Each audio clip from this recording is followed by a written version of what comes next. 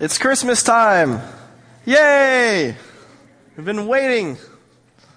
It's a funny season. Either Christmas is like the best season ever or it's the worst. And it kind of depends on where your life is at. Sometimes it's both, alternates, oscillates, sort of like a wave function. You go from the highest highs to the lowest lows. You may have heard that there's like an urban myth that the suicide rate in the United States of America peaks during the Christmas season. That's not true. It's actually peaks during spring, if you can believe it. But you can understand intuitively why people might think that, right? Because Christmas is this time where we celebrate with our families and we get together and we have these amazing experiences of togetherness and unity. You kind of set aside our differences and we gather. And if you're in that situation where you're not able to do that for whatever reason, you can imagine the Christmas season being the worst one of the year. If you're in any kind of crisis, Christmas almost magnifies it. Because everyone else seems to be, around the hearth and home, and you're not. I've had a couple Christmases like that. I've had a few Christmases where, just in terms of my mentality and where I was in life, I didn't feel anything like what I knew I was supposed to feel. In fact, what I had remembered feeling when I was a kid. In fact, Christmas became a feeling of abandonment by God. God, you're coming, right? Advent. This is what we call Christmas, Advent. That's from the Latin adventus. And it's from the Latin verb advenio or advenio, the coming, arrival. Christmas is the arrival of God. It's the season of arrival where we celebrate God showing up. And how unfortunate, how devastating is it when the only thing you don't feel is God showing up. In fact, it feels instead like God's abandoned you. And so in this room right now, there are three kinds of people. There are the people who are experiencing something like that, something that I've experienced in the past, and probably you have too, even if you're not now. Your life's in crisis, right? Things are upside down. It's topsy-turvy. You know how it's supposed to be, and it's not like that. You know that you're supposed to be, in love, and deeply satisfied in your relationships or whatever. You know that you're supposed to have your job figured out. And you know you're supposed to have your family all figured out. And you know you're supposed to have your kids all figured out. And yet you don't. You know the world's supposed to be sorted out. And yet you hear stories about what's going on in Syria and you realize it's not. And you might be asking, where are you, God? I thought you were coming. This is the season of your coming, and all I feel, all I sense, all I perceive is your absence. There are some people here who have actually just come through a time of crisis. And that could be a long period of time, a long period of, wandering in the desert, we say. We're just looking for God's movement, God's purpose, something to take you from where you were to where you needed to be. And you've experienced it, you've come through it, and it's easy for you. Right now, Christmas season feels like Christmas.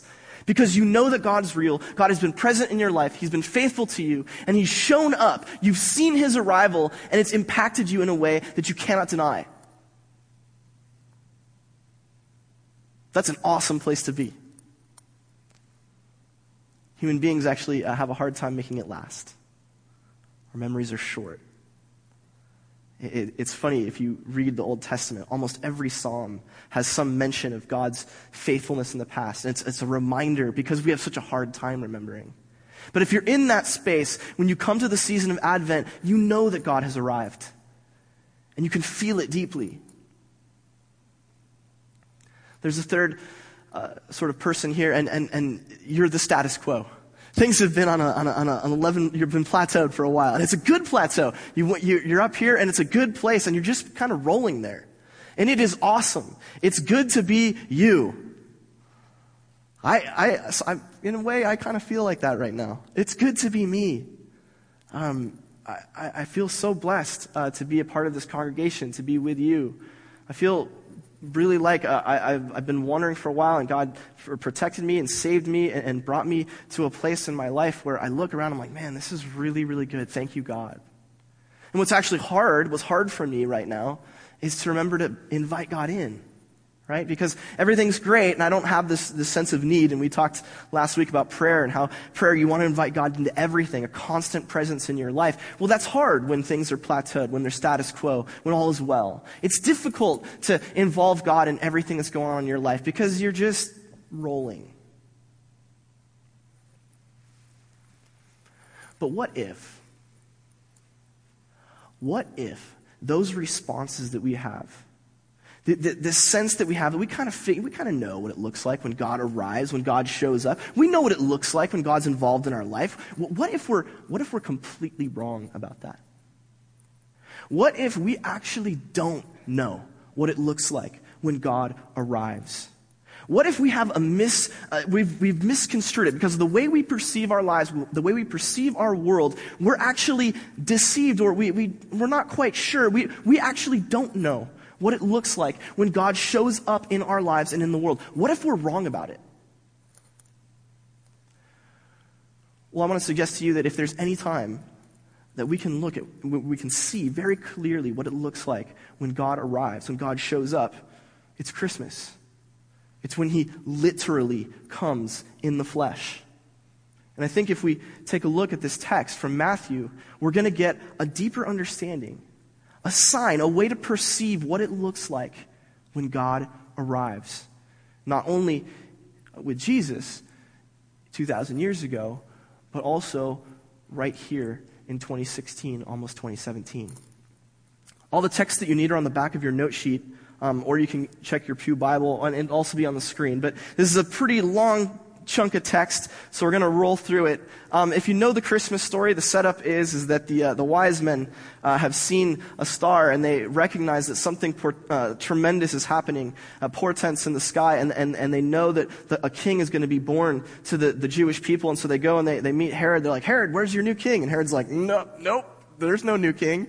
Last thing I need is a new king. I'm doing great, thanks. He's like, but if you guys find that king, why don't you come tell me about it? And they follow the star, they go to Bethlehem, and they find Jesus, who's just been born. Jesus has just arrived, right? And they find him. And we pick up the story right here in verse 13. They've given their gold and their frankincense and their myrrh, and now they're going to go back home. And when the wise men had departed, behold, an angel of the Lord appeared to Joseph, Jesus' father, his earthly father, in a dream, saying, Arise, take the young child and his mother, flee to Egypt, and stay there until I bring you word. For Herod will seek the young child to destroy him.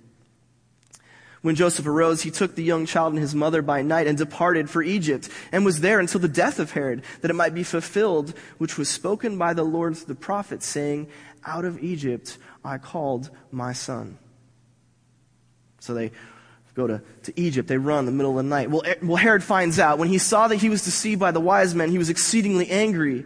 He sent forth his soldiers and put to death all the male children who were in Bethlehem and in all of its districts, from 2 years old and under, according to the time which he had determined from the wise men. He's like, well, the wise men were here at this time, and they were looking for a newborn king, so it must be 2 years or younger, so we've got to get rid of all my competition. And then, in this was fulfilled, was spoken by Jeremiah the prophet, saying, A voice was heard in Ramah, lamentation, weeping, and great mourning. Rachel, weeping for her children, refusing to be comforted because they are no more. But then later, Herod dies, and behold, an angel of the Lord appeared in a dream to Joseph while he's living in Egypt, saying, Arise, take the young child and his mother, go back to Israel. For those who sought the young child's life are dead. Then Joseph arose, took the young child and his mother, and came into the land of Israel. But when he heard that Archelaus was reigning over Judea instead of his father Herod, he was afraid to go there, because Archelaus was even worse. And being warned by God in a dream, he turned aside to the region of Galilee, and he came and dwelt in a city called Nazareth, that it might be fulfilled, which was spoken by the prophets, He shall be called a Nazarene.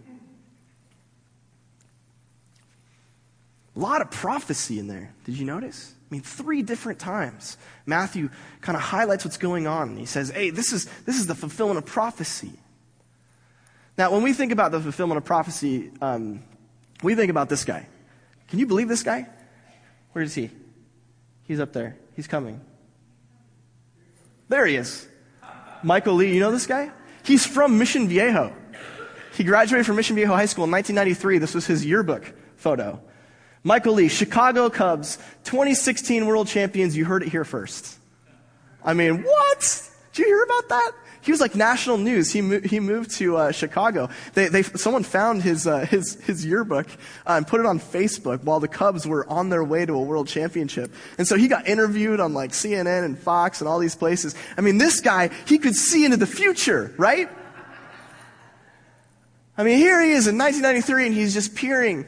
He's like, 2016, it's going to be a good year for the Cubs. It's going to take him 108 years to get back to championship. And he was right. This is much better than if you were following the concerns about whether or not Back to the Future 2 would be proven correct in its prediction of the Cubs championship.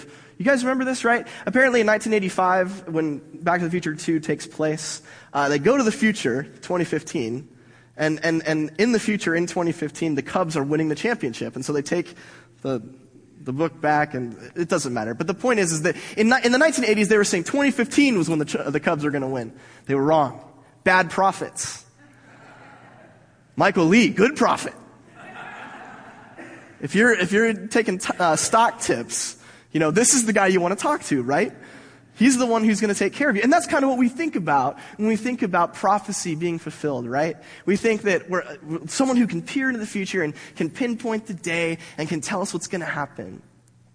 Well, interestingly, in this text and in a lot of places, that's really not kind of what's going on with prophecy.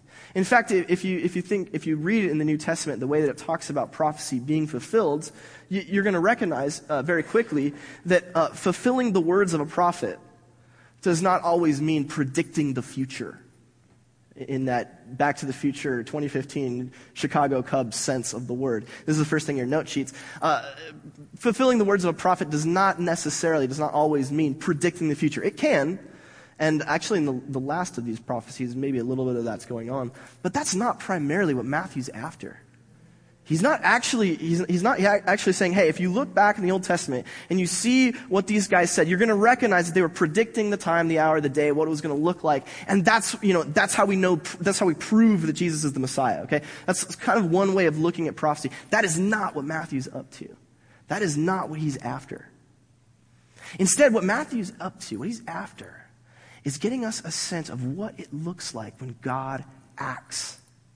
He wants us to recognize, he's looking at anybody who knows the history of Israel and says, if you look back, you're going to start to see something. And you're going to recognize this is what it looks like when God arrives. This is what it looks like when he shows up. And if you understand that and you've got that in your mind, when you look at what's happened with Jesus, you're going to see that the same thing just happened. This is exactly what it looks like when God arrives. So let's take a look. Let's look at a couple of these texts and see what it is that Matthew's trying to bring out. If you are on the back of your bulletin and you're following the text, you know that in verse 15, they're talking about being in Egypt, like Joseph has run to Egypt with Jesus, and then he brings him back into Israel, right? So that we could fulfill what was spoken by the prophet, verse 15, out of Egypt I called my son. Well, that's a quote from Hosea 11:1. And I've reprinted it on the back of your note sheet where it says, when Israel was a child, I loved him. And out of Egypt I called my son. So Hosea is thinking about the past of Israel. And he's talking about that moment when Israel was called out of Egypt, called, if you remember the story, from slavery, right? What God did is he got his man, Moses, and he gave Moses his authority and his power. And he said, I want you to get my people out of slavery. Do you remember how the story goes? Moses walks up, he's got the authority and power of God. He walks up to Pharaoh and he's like, let my people go. And Pharaoh's like, great idea, get out of here. Because that's what you do when people try to take your slaves away, right? No. This is a true fact. You can take this to the bank. This is like death and taxes. It's always true. If you try to take someone's slaves away, they will start a war. Because here's the deal. If you're Egypt and you're running the show, you've recognized that it's really, really great for you to have a whole bunch of free labor that you can treat any way you like. And when someone says to you, hey, can we get some slaves out of here? That is the last thing. That is the opposite of what you do. And if you remember what actually happens in the text in Exodus, what goes on is the Pharaoh's like, no, absolutely not. In fact, because you asked, I'm going to make your life worse. I'm going to hurt you because I'm a little bit worried that you're starting to get uppity, that you're starting to have a little bit too much. You think too much of yourselves. And so what I'm going to do is I'm going to take my boot and I'm going to put it on your neck and I'm going to grind you into the ground. What's interesting is when that happens, the Israelites, the Hebrew people, are looking at Moses and they're like, hey man, maybe you could shut up. Because this is awful. It's interesting, when God shows up, when God arrives with the power and authority that he's given to Moses saying, let my people go, things actually get worse for Israel. Things actually start to get topsy-turvy. They get chaotic. And if you can imagine, you're one of these people and suddenly you're working harder. You're being beat more often. And there's this guy stirring up the pot and Moses is kind of a rich guy. He's not suffering like you are. And you're starting to think, hey man, quiet down. I don't like what you're up to. In fact, if you're crying out to God at all, you're like, God, can you please take Moses away? It seems like he's God, I feel like you've left us. You've abandoned us. This chaos, this topsy-turviness, it doesn't look like the arrival of God at all. It looks like God's laughing. It looks like God's taking a hike.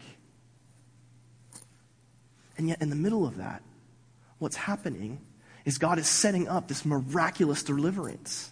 Think about this. Remember, God does do some God magic, right? If you're God and you're trying to get the people out of slavery, what would you do? Would you, just be like that and then have Pharaoh's heart turn around and be like, yeah, take my slaves. See ya. That seems like a really good use of your all-powerful God power, right? Instead, God hardens Pharaoh's heart and then brings, plagues and whatnot. I mean, there are some reasons why God does that, and we could talk about that at a later date. But notice that he could have just brought the people out. But instead, he shows his power and he does these miraculous things in a way that actually makes it worse for them in the short term. His arrival hurts.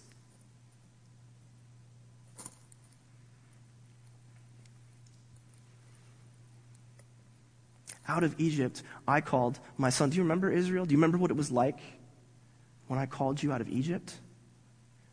What you're seeing in Jesus is the same thing because I am the same God.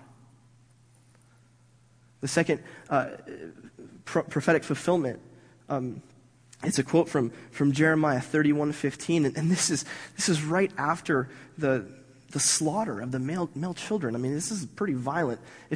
By the way, if you have a nativity scene in your house, and I do, isn't it interesting that none of our nativity scenes include Roman soldiers with coming through and massacring? Seriously, the way that it's told, I mean, it's as if you've got your nativity scene and right off the side is marauding troops coming through to wipe everybody out. That's the Christmas story. And this is what Matthew he gets us to listen to. He says, this was fulfilled, what was spoken by Jeremiah the prophet, saying, a voice was heard in Ramah, lamentation, weeping, and great mourning, Rachel weeping for her children, refusing to be comforted because they are no more. This is a quote from Jeremiah 31.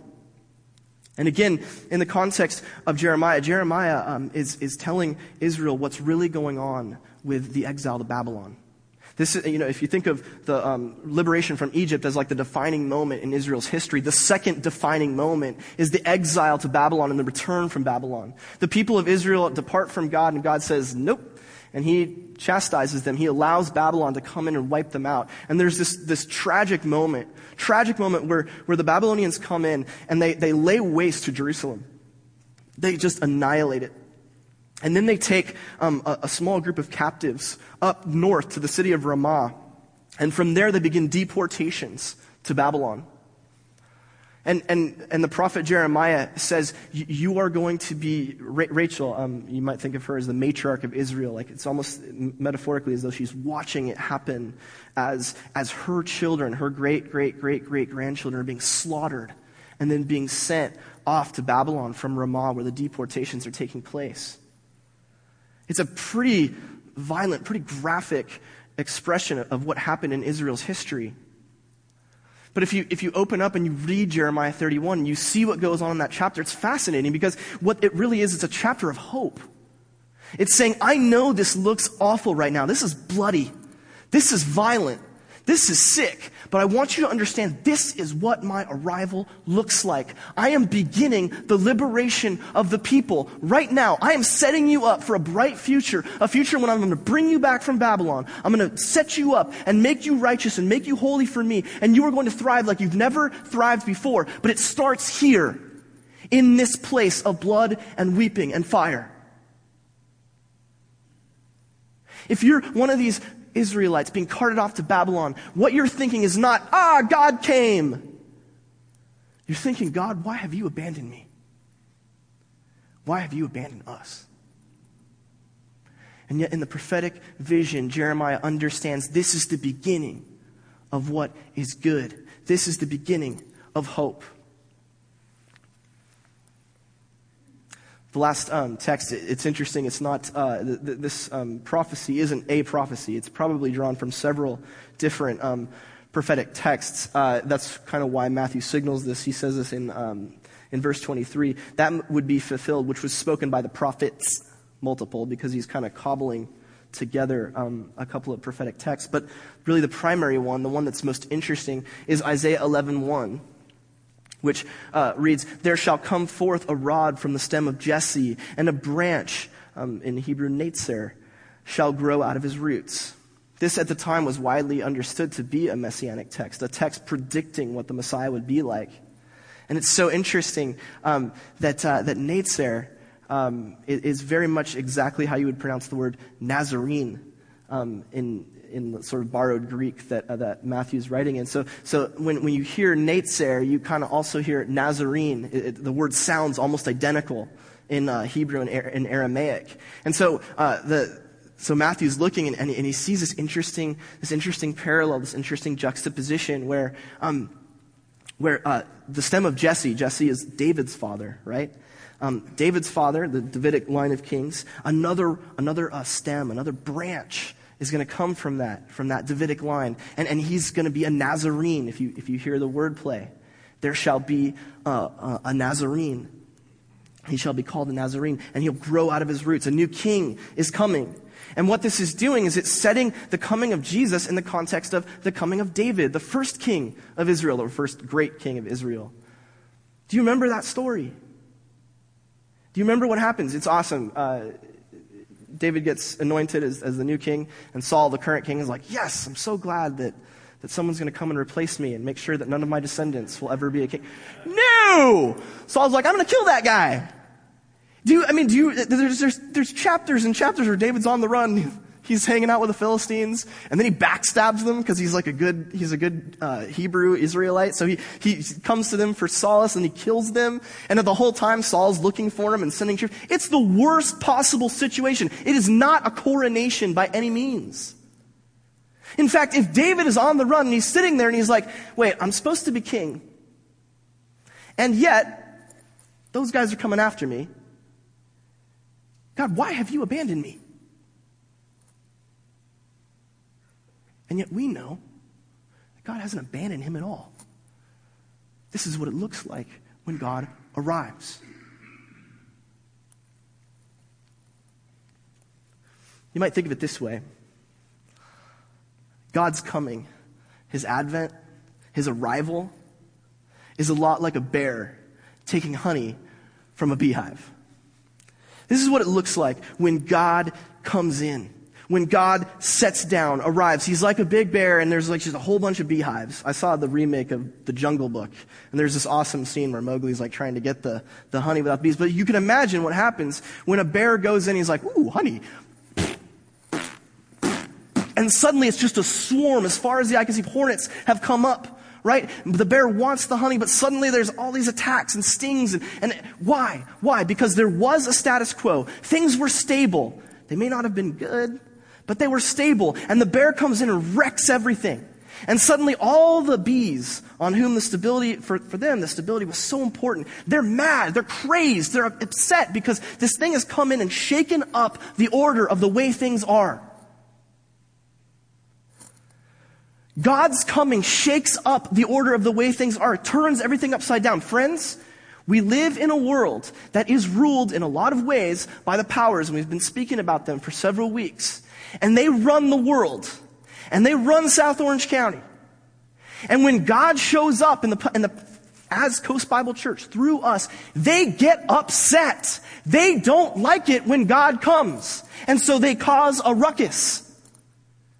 They get stirred up. When Herod sees that the new king is coming, he's like, I don't like that because that takes my power away. And he gets stirred up. Pharaoh gets stirred up. The Babylonians get stirred up. Saul gets stirred up. Brothers and sisters, if you are looking for the arrival of God, don't expect something cheery and happy and sentimental. Because the enemy does not want this to happen.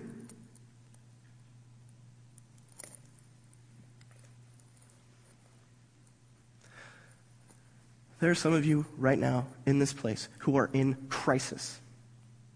Maybe this crisis has been going on for years. I don't know. Maybe it's recent. But you're coming into the Christmas season and things are upside down. It's chaotic. In some cases, it might be painful, violent, hurtful. In some cases, it might be despairing, hopeless. And you might be sitting there thinking, God, where are you? Why have you abandoned me? When chaos comes, friends, God hasn't abandoned you. He has just arrived. When chaos comes, God has not abandoned you. He has just arrived. That's crazy. And that might be good news, but it's hard to tell. Because when you're in the middle of the crisis, in the middle of the chaos, in the middle of the fear and the pain and the being shaken up, our sister Susie, when you're in the hospital right there, where she is right now, when you're in that place, it sure doesn't look like this is, the divine plan. It doesn't look like this is great. It doesn't look like the coming of God, unless you know that the coming of God is often accompanied by the slaughter of kids.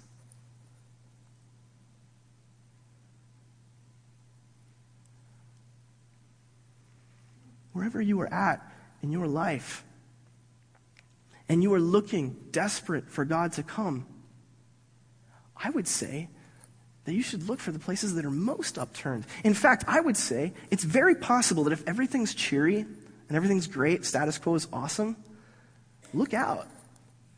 If you say, God, come, you might be inviting a maelstrom. You might be inviting a tempest, a storm. If you say, Lord, come, I'm expecting your arrival, you may be waiting for something you have no idea. You just don't know what you're asking for.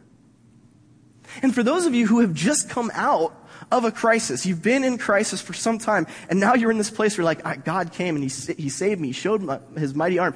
How did that story start? It started with crisis. It started with disaster. That's how it always starts. This isn't, the story of God's arrival is not, things were great and then they got better. No one wants to see that movie. It starts with the belly of the beast. It starts when things look hopeless, when they're impossible, when they can't be done. And you're like, God, why have you abandoned me? And then you look back and you realize, oh my goodness, Lord, you have arrived. Maybe it's your marriage. Maybe your marriage is messed up. Don't say to yourself, God, why have you abandoned this marriage? Instead, look and say, God, maybe you've arrived for this marriage. Maybe this is our opportunity. It's our chance to listen to you and get in deep. And it's going to be hard. It's already hard. And maybe it needs to get shaken up. Maybe it needs to get juggled. Maybe it's, it's finances. Maybe that's it. Maybe those things are upside down. It's a mess. And it's destroying your life. Maybe that's God arriving. See, when God doesn't arrive, that's when everything's just like that. But when things start to get shaken up, that means God's coming in and he's saying, let's do something. And yeah, it's going to hurt. I know that. But see where we can go. For me personally, when I'm thinking about the coming of Jesus, I'm thinking a lot about our church. Last week I shared with you, I was just honest with you. We have lost a lot of people in the last couple of years. Sometimes it's dispiriting. And sometimes I feel like, God, what are you taken off from Coast?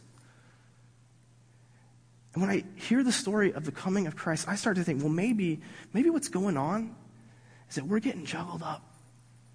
Maybe God didn't take off. Maybe God's just started. Brothers and sisters, as we head into Christmas and we celebrate the coming of the Son, let us not have our hearts quashed or quelched or squelched. Don't let your spirit be put down because things seem like they're not right. In fact, if things seem like they're not right, be encouraged because great things are about to happen. And if things seem really, really good, look out. Let's pray.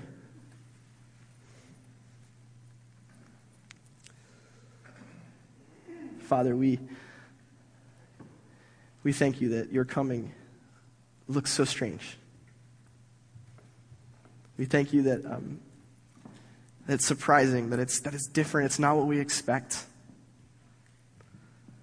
We thank you that when you come, you shake things up, as hard and as challenging, as fearful as it is.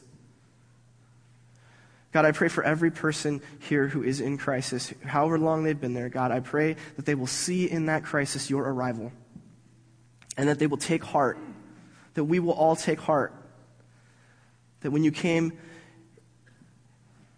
to Israel and Egypt, things got worse before they got better. That when you came in the exile to Babylon, things got worse before they got better. That when you came to David, things got worse before they got better. And then when you came as Christ, things got really bad before they got really, really great. I pray for just a spirit of peace and joy and hope for those who don't have it.